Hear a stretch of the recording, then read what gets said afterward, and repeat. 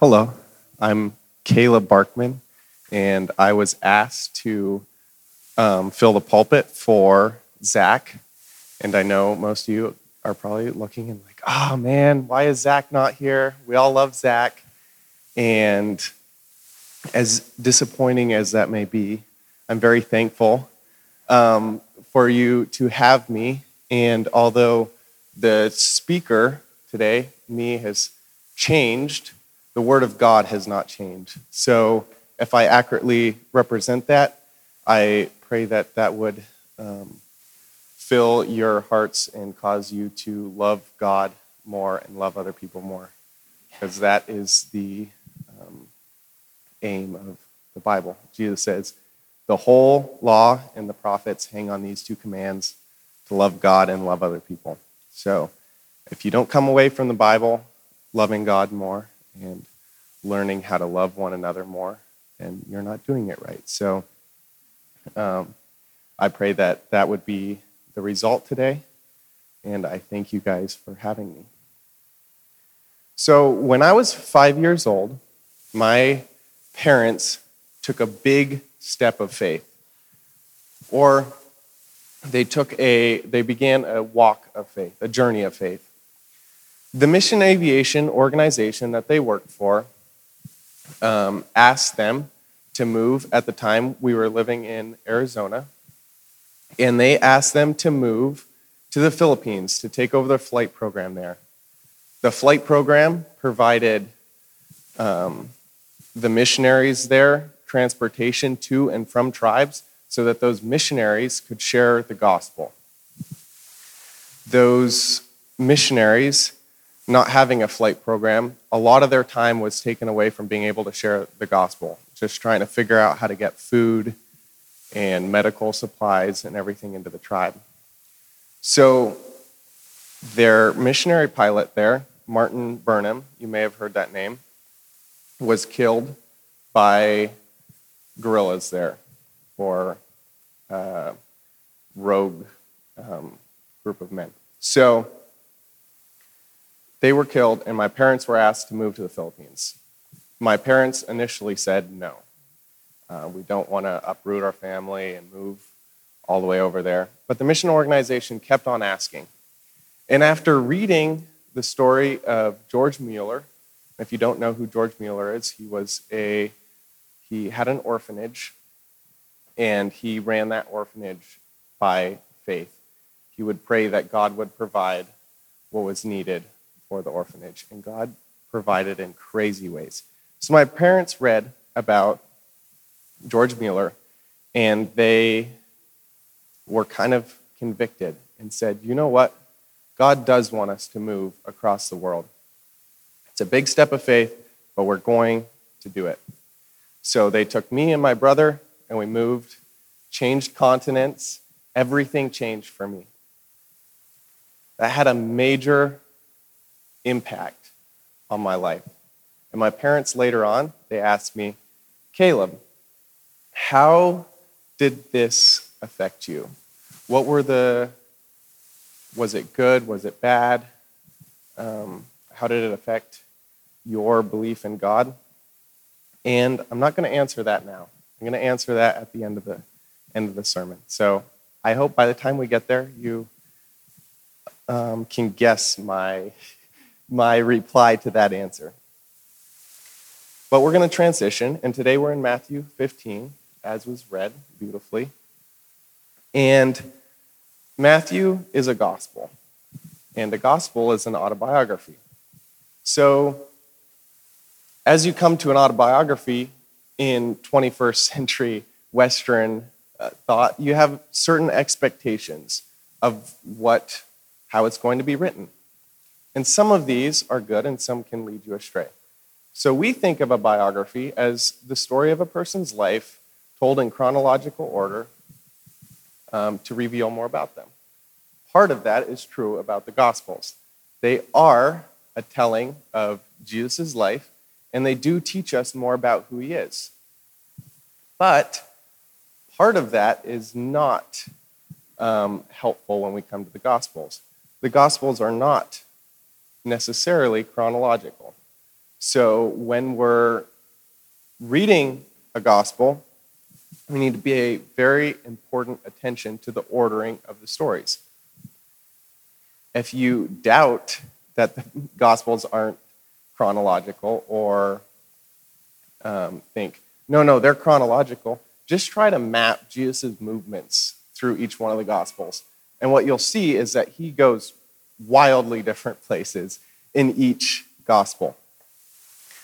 And at first, we might be kind of offended and think, whoa, this is the inspired word of God. Why is it not in chronological order? Why did the gospel writers mix things up? And although that may be a reaction we have, that is not correct. The gospels are God's word, and they are inspired by God, and they are accurate. They are good biographies.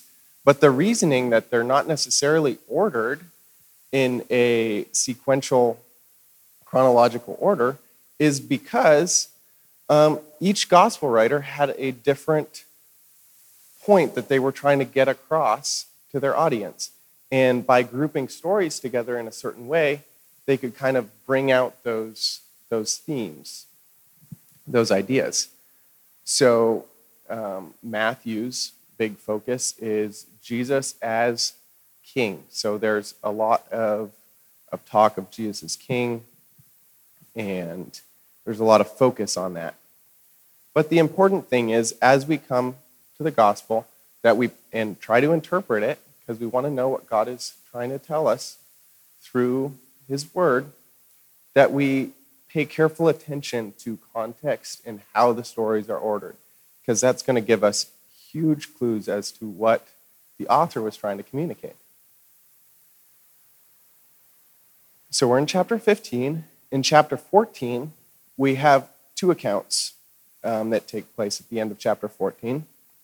We have this account of Jesus walking on water, and then we have this story of him healing, and all who reach out to touch his garment are healed. And what the link that kind of connects these two stories is this theme of faith. In this story where Jesus walks on water, Peter sees him and he's like, whoa, let's go. I'm going to walk on water too with you, Jesus. And he's really excited, so he gets out of the boat, and then he doubts and he sinks. And Jesus says, you have little faith. And then in the following story, we have another picture of faith where those who reach out and touch Jesus' garment are healed. All they needed to do was reach out and touch that garment, and they're healed. So we have these two stories that are linked by this theme of faith. That transitions directly into our passage today. And I want you to keep that at the back of your mind as we go through chapter 15, 1 through 28, is this theme of faith and what Matthew is doing with that.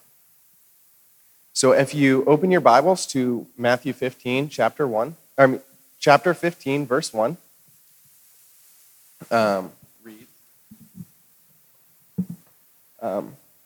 Then Pharisees and scribes came to Jesus from Jerusalem and said, why do your disciples break the tradition of the elders? For they do not wash their hands when they eat. So Matthew says, verse 1, he says, these scribes and Pharisees come from Jerusalem to Jesus. Now, it's a little bit unclear where Jesus is. In the previous account, Jesus was by the Sea of Galilee, but the wording here makes it a little bit unclear if he's still there or if he's changed locations. But the important part is that we notice the scribes and Pharisees go out of their way to come and question Jesus.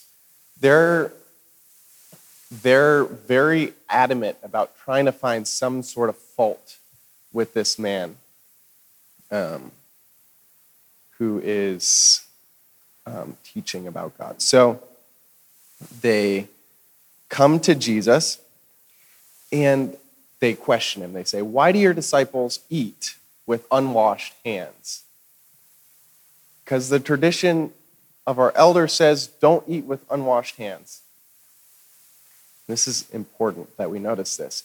They're not saying the law says that we need to eat with washed hands and your disciples are not eating with washed hands. No, they say our tradition says that you should eat with washed hands and your disciples are not eating with washed hands. What's up? So they're not questioning Jesus about the law. They're questioning Jesus about their own man-made rules and interpretation of the cleanliness laws.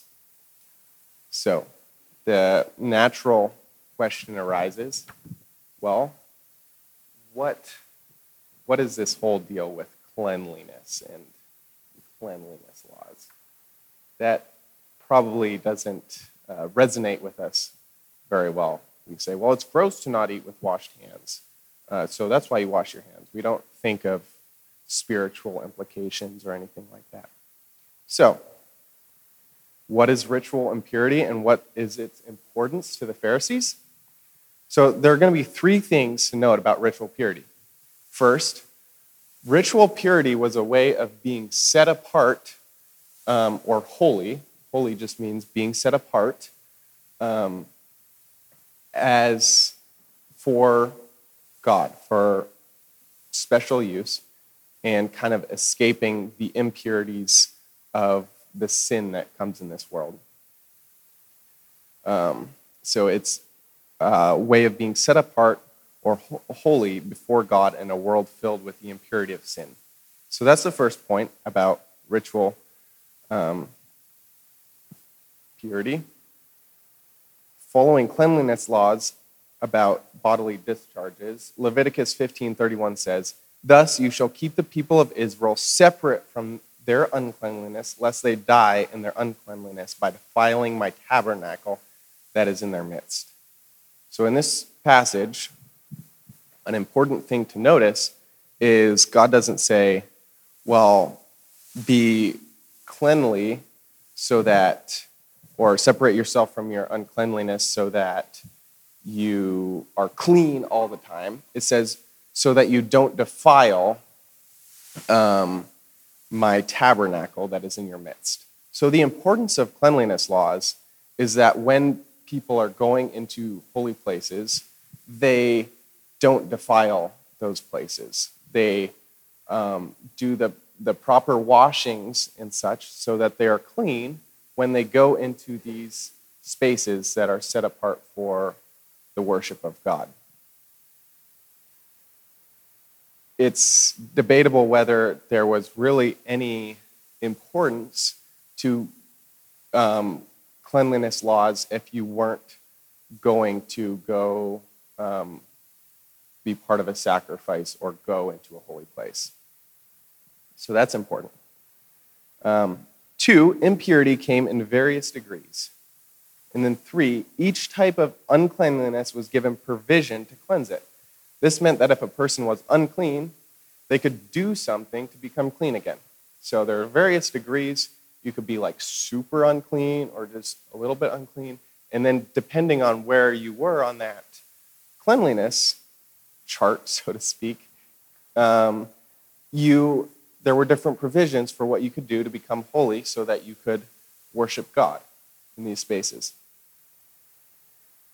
In the law, if we go back to the Old Testament and look through the law, cleansing from impurity generally came through bathing the whole body, not just hand washing. It came through bathing. For the non-priest, the only time hand washing was called for was in the case of a discharge, probably a sexual nature. Hand washing was not something in the law that was required for the normal Jewish person. So this was not something in the law that was like, okay, wash your hands all the time to stay clean. That was not a part of the law. Further, there's no scriptural reason that eating with unwashed hands would make a person's food unclean, let alone make them unclean. So if cleansing from impurity came from bathing and one's food did not become unclean through unwashed hands, why was it a problem for the Pharisees and scribes that Jesus' disciples were eating with unwashed hands? The disciples from reading through the law were not breaking the law. They weren't necessarily doing anything inherently wrong. So why is this important to the Pharisees? Why do they feel like this is a point they can attack Jesus on? Well, scribes and Pharisees, we could designate almost like modern theologians. They wrote and taught on the Bible, interpreted the Bible, and gave that to the people. And so they over time, they made a number of assumptions. The first assumption is that hands, and they made these assumptions with little biblical support, but probably with a heart to want to be clean, to want to be holy before God. So they assumed that hands could be defiled apart from the body. So like just your hands could be defiled. The law didn't say that, but they came up with that the hands could be defiled apart from the body. This defilement could be passed to the food they were eating, and the defiled food would in turn defile the person eating it. So they make all these assumptions. They probably just wanted to make sure they were as clean as possible because they thought that would give them more points with God. So they're kind of like, if we go kind of above and beyond the law here, if we make sure that we're not unclean at all, maybe God will look more favorably upon us, or we can kind of look better in front of our friends. So the point here, though, is that the accusation given by the scribes and Pharisees is not an accusation of you're not following the law. They're accusing Jesus, why do your disciples not follow our man-made rules? Why, Jesus? So Jesus, at the beginning of this reply, the way that Matthew records it, he doesn't even start by answering them or defending himself.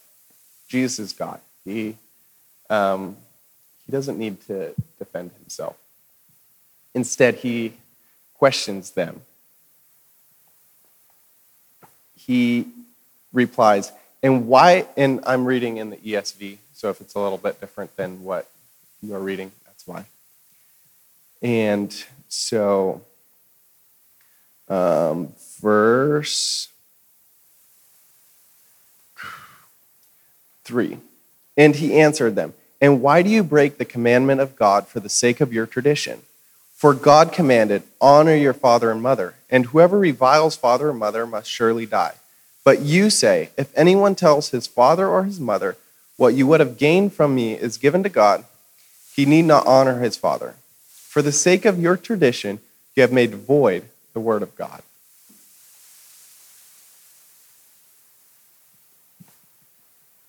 Jesus just goes right onto the offensive. He says, okay, you're questioning me about your traditions, but your traditions, you actually have traditions that go contrary to the law.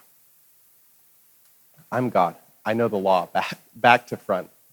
He says, you have all these traditions, and some of your traditions actually break the law. You figured out a way to allow people to not honor their father and their mother by making a vow to God or by saying, this is given to God. So you've actually kind of found a loophole or something like that in the law that you can work your way through.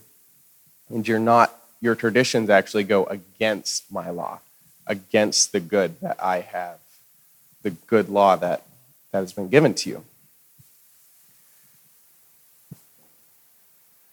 And then he goes on in verse 6. So for the sake of your tradition, you have made void the word of God. You hypocrites, well did Isaiah prophesy of you when he said, this people honors me with their lips, but their heart is far from me. In vain they worship me, teaching as doctrines the commandments of men. So Jesus rhetorically kind of just slugs the Pharisees and scribes in the face. And he compares them to their stubborn forefathers. He compares them to the people that caused Israel to be uprooted from the land that God has given them. And he says, you are just like your forefathers. You honor me with your lips, you say good stuff, and then you teach as my commandments. God says, you teach as what I have, you say, this is what I have said, but it's not what I've said. It's your own things that you're making up. They confess love for God, but they're far away from him. The text then transitions from the Pharisees to the people. So it's kind of like the camera pans over, and then Jesus is talking to the people. Verse 10. And he called the people to him and said to them, hear and understand. It is not what goes into the mouth that defiles a person, but what comes out of the mouth that defiles a person. Then the disciples came and said to him, do you know that the Pharisees were offended when they heard this saying? He answered, every plant that my heavenly Father has not planted will be rooted up.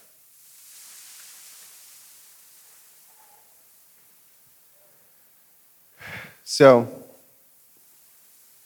Jesus kind of goes back and answers the question the Pharisees has had to the people. Why do your disciples eat with unwashed hands? And he says, because it's not what goes into you that defiles you. Your hands being unclean, somehow making the food that you're eating unclean, making you unclean. That's not the way it works. That doesn't make you unclean. What makes you unclean is what comes out of you. And this is almost a humorous pun, because in the law, what came out of a person was part of what made them unclean. There's all these laws about bodily discharges and that sort of thing, and those things made you unclean. But Jesus is using this metaphor of what comes out of you makes you unclean, and we see later on that what he's talking about is what comes out of our hearts, or the core of who we are. It's what makes us unclean. So the disciples come to him, and they say, hey, when you said this stuff, the scribes, or the Pharisees, were offended. They were mad. They didn't like what you had to say. And Jesus says, kind of implies, it doesn't matter what the Pharisees think about my teaching, because they're not of God. They're not from God. And we've got all these man-made traditions. They're not actually mine. They're a plant. They're like a plant that my Father hasn't planted. They're just going to be rooted up. And then he compares him to a blind guide. Imagine you're in a really hard to navigate space, and you see someone, and you're like, oh, they can help lead me where to go. And they end up being blind, and they're not able to lead you well, and then you both end up falling into a sewer drain or whatever. So he says, they don't know where they're going. They don't know God. So don't follow them. Just ignore them. Doesn't matter what they say.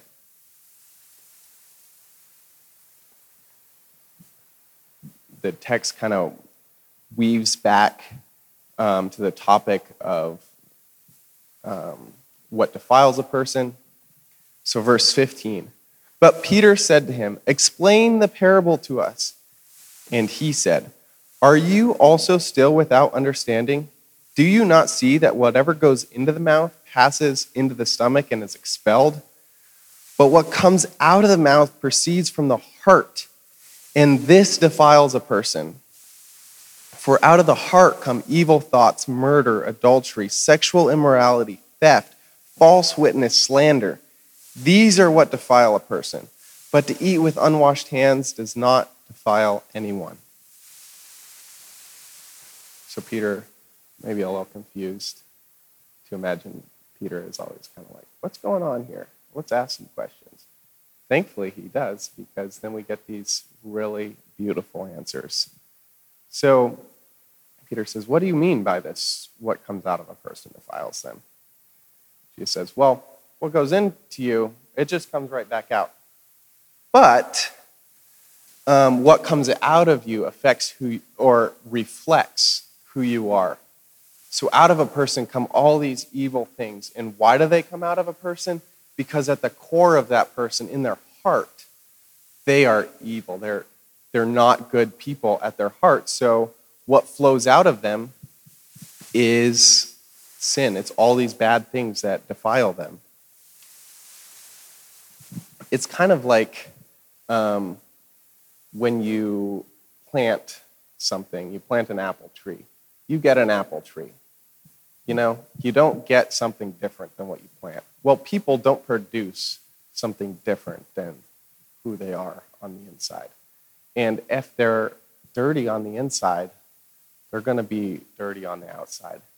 No amount of polish, no amount of wax can make them clean if at the root of who they are, there's a sin problem.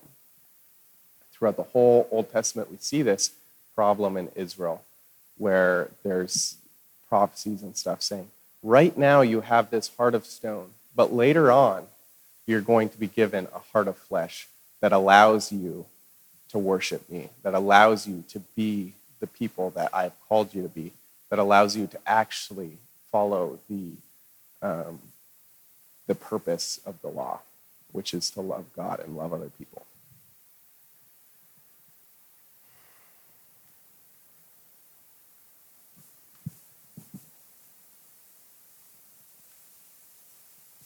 Sorry, got a lot of notes here. Get a little mixed up.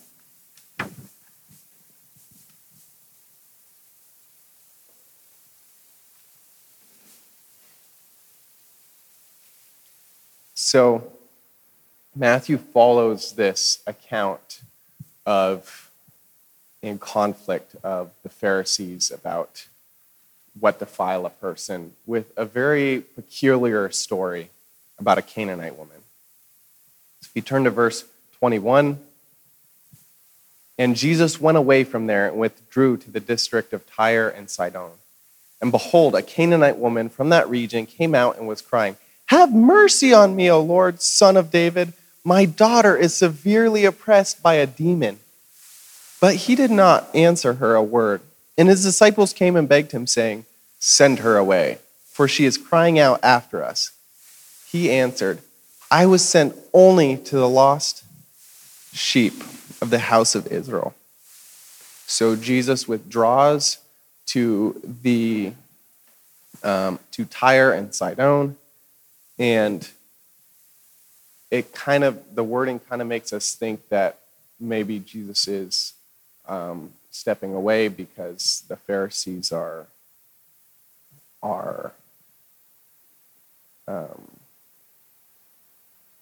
their plan to kill him is kind of coming up. But either way, he draws away. Doesn't give us a super clear answer to why, but he goes to this Gentile place. These Tyre and Sidon were Gentile towns in Phoenicia. Phoenicia, if you don't know this, is where Jezebel was from. And when I say the word Jezebel, your heart doesn't kind of go inside your chest.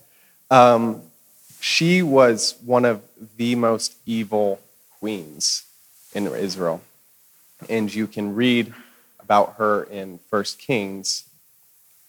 But the point here is that this place is not really where a Jew would like to find themselves. This is maybe if you think about ending up in kind of the worst part of town where a lot of bad stuff is going on that you don't really want to be a part of. That's kind of the feeling that most people would have gotten. Like, why did you go off to this evil place? Why do you go out, hang out with Gentiles? What's going on here, Jesus? And it's amusing because it just follows this story about cleanliness and being clean and set apart. And then Jesus is over here in these Gentile places.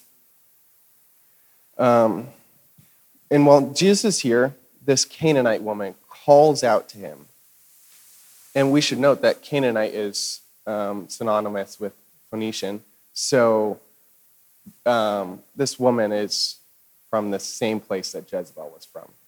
She's not the kind of person a Jew would probably want to hang out with, I'm guessing. So the woman calls out to Jesus to have mercy on her and heal her demon-possessed son. So immediately we should notice how this woman's posture, this Gentile woman's posture, contrasts the Pharisees and scribes. When the Pharisees and scribes are questioning Jesus about cleanliness, they're kind of attacking. They go in to be with Jesus and are like, okay, why? They're like the child that is like, comes up to their parent and they're like, why did you take my toy away from me? I was playing with that. You know, they're upset with Jesus. They come in kind of ready to fight. They come in thinking, we're better. We're better than you. We're going to find some sort of fault with you. This Canaanite woman comes crying out, have mercy on me. Heal my demon-possessed son. She knows she's not worthy. She knows that she is not a good person. But she also knows that Jesus is good. And he is the one who can heal her son. So she does this for a while. His disciples are like, tell her to leave. She's this Canaanite woman following us. Tell her to leave. And he doesn't reply to her. And he tells his disciples that he's only sent to the lost people of Israel. So that's why he's not replying to her. He says, I'm only sent to the lost sheep of Israel. This is not one of the lost sheep of Israel. So that's why I'm not engaging here. And this may seem odd to us. There's a lot we could get into about how this worked and how this was a right thing to happen and how Jesus wasn't being mean or contrary to his nature of love. We could dig into that, but that would probably cause us to miss the point that Matthew is making. This story wasn't given to us to be a woke talking point in 21st century Western America. It was given to us to communicate a message about faith. So we could go down those rabbit trails, but sometimes that can distract from what the text is trying to communicate. So we want to ask, what is the text trying to say? Not what are all the things that I have a problem with the text. Because when we do that, when we start questioning Jesus in those ways, we're just like the Pharisees. We're just like the Pharisees in saying, hey, you are not following our idea of what love is. We don't want to do that. We want to say, what is Jesus doing here? And then have that cause us to worship him. So verse 25. But she came and knelt before him, saying, Lord, help me. And he answered, it is not right to take the children's bread and throw it to the dogs. She said, yes, Lord, yet even the dogs eat the crumbs that fall from their master's table. Then Jesus answered her, O woman, great is your faith. Be it done for you as you desire. And her daughter was healed instantly. So the woman comes to Jesus and takes this posture of humility. She asks again, Lord, help me. Kneeling down, he says, should the dogs get the crumbs that were meant for or should the children's bread be given to the dogs? And she says, no, but even the dogs get the crumbs from their master's table. Again, our hearts may start pumping fast enough to supply a town of vampires. We get so worked up about, did Jesus just call Gentiles dogs? Well, I'm a Gentile. I don't want to be called a dog. We can get into this way of thinking. But this is actually what this woman communicates is what is kind of shown throughout the whole Old Testament, which is God sets apart Israel to be his people, and then he says, when you're my people, through you, the whole world will be blessed. So as a result of you, the world is going to be blessed. And so she says, yes, you came to give bread to the children, but the dogs get to eat the bread, the crumbs that fall from their masters. She's like, I should get the overflow blessing of what is meant for Israel. You came to Israel? Well, I'm a Gentile. I should get the overflow blessing. I should receive that overflow blessing. And I think that's beautiful. She communicates this in such faith, and Jesus says, great is your faith. And immediately he heals her son. He says, yes, you do get the overflow blessing. Now, I think we should reflect on this a little bit because we're Gentiles. We weren't originally God's chosen people, but through what Christ has done, we've been grafted in, and we can enjoy fellowship with God. We can enjoy these blessings of being God's people, even though originally we weren't God's people. We were far off. We can enjoy that. So these passages, as with all of Scripture, get me so excited. They're pure literary genius. I don't know if you guys like to read novels and stuff, poetry, that sort of thing, but it can be really exciting seeing how the author weaves everything together and plays with words and communicates this stuff. The way that Matthew kind of writes this and gives us all this truth in these 28 verses is incredible.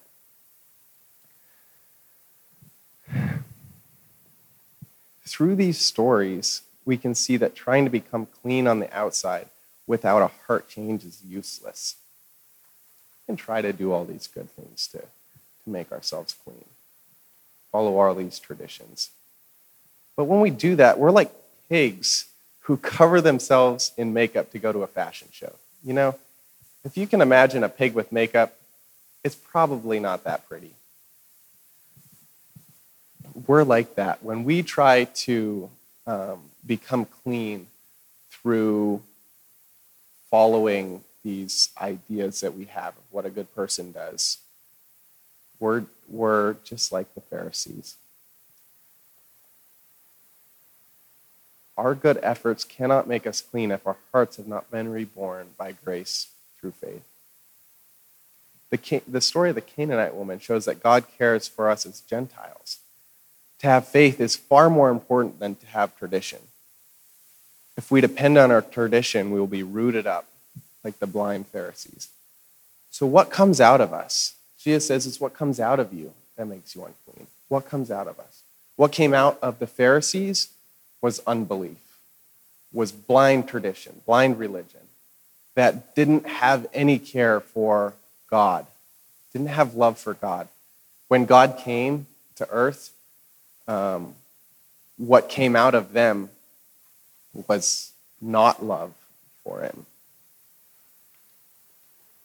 What came out of this Gentile Canaanite woman is faith.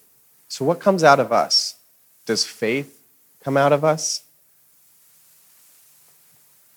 Do we question Jesus? Do we ask him, why did you do this in a accusatory way? Or do we seek to learn from him? Do we seek to know him? He is a good king. He heals our broken hearts, just like he healed the Canaanites son. This passage also reminds us that we can love others through teaching faith rather than tradition. People don't need more man-made laws. They need faith. I once heard a strong Christian woman, very nice Christian woman, who was very upset by the fact that today's generation, guys don't open the doors for girls. She kind of went on about how one of her big desires was to teach the next generation that men open up doors for girls. And as I heard her talk, I think she desired to help the next generation follow God, but her focus was off. That men were opening doors for women for generations, but then abusing those same women.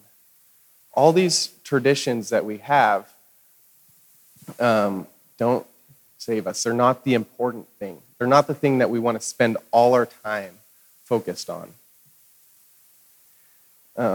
It's so easy to kind of get into that way of thinking, that we pass on all these ideas of what it means to follow God without having actual scripture that we're teaching the next generation, that we're teaching each other, that we're helping each other to strive for.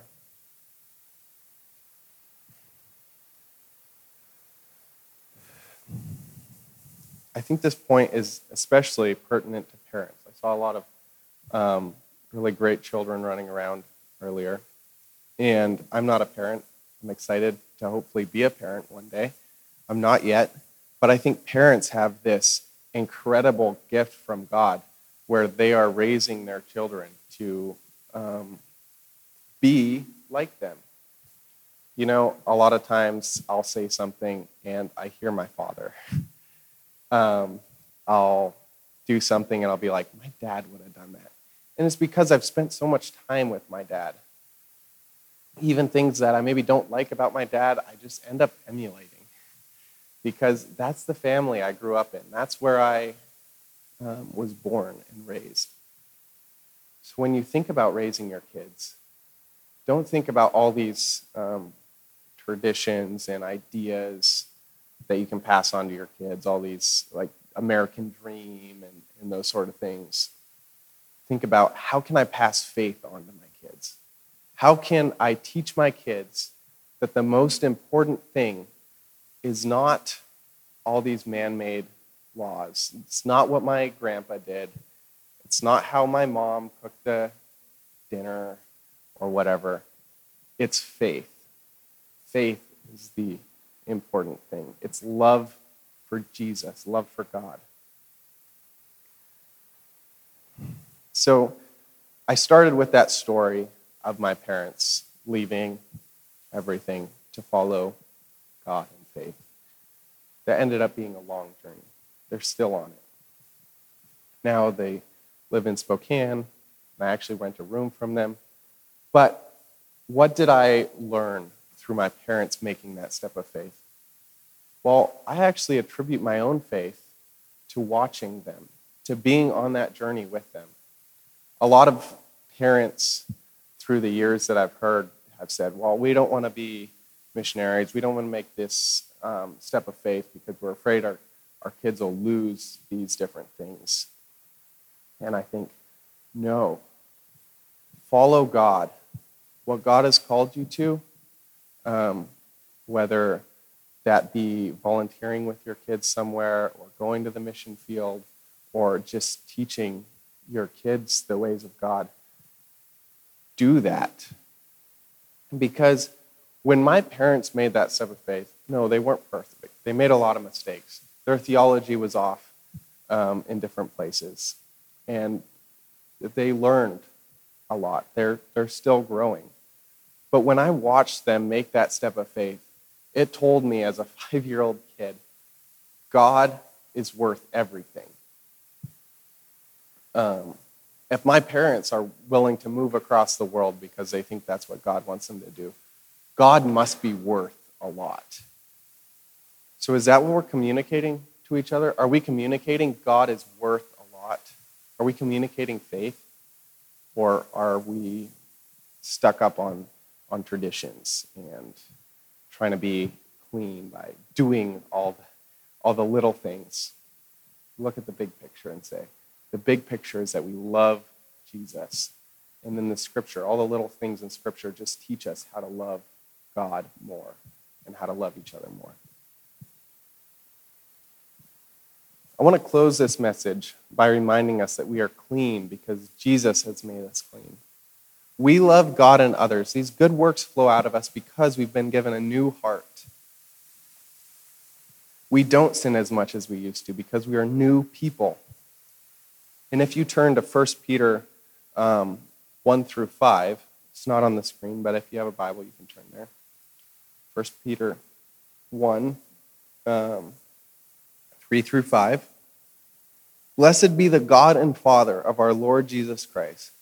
According to his great mercy, he has caused us to be born again to a living hope through the resurrection of Jesus Christ from the dead, to an inheritance that is imperishable, undefiled, and unfading, kept in heaven for you, who by God's power are being guarded through faith for a salvation, ready to be revealed in the last time. In this you rejoice, though for a little while, if necessary, you have been grieved by various trials. We're clean because if we believe in Jesus, God has made our hearts clean. So let's let faith, let's let love for Jesus, love for God the Father, love for the Spirit, let's let that pour out of us because that's what God desires. He desires faith.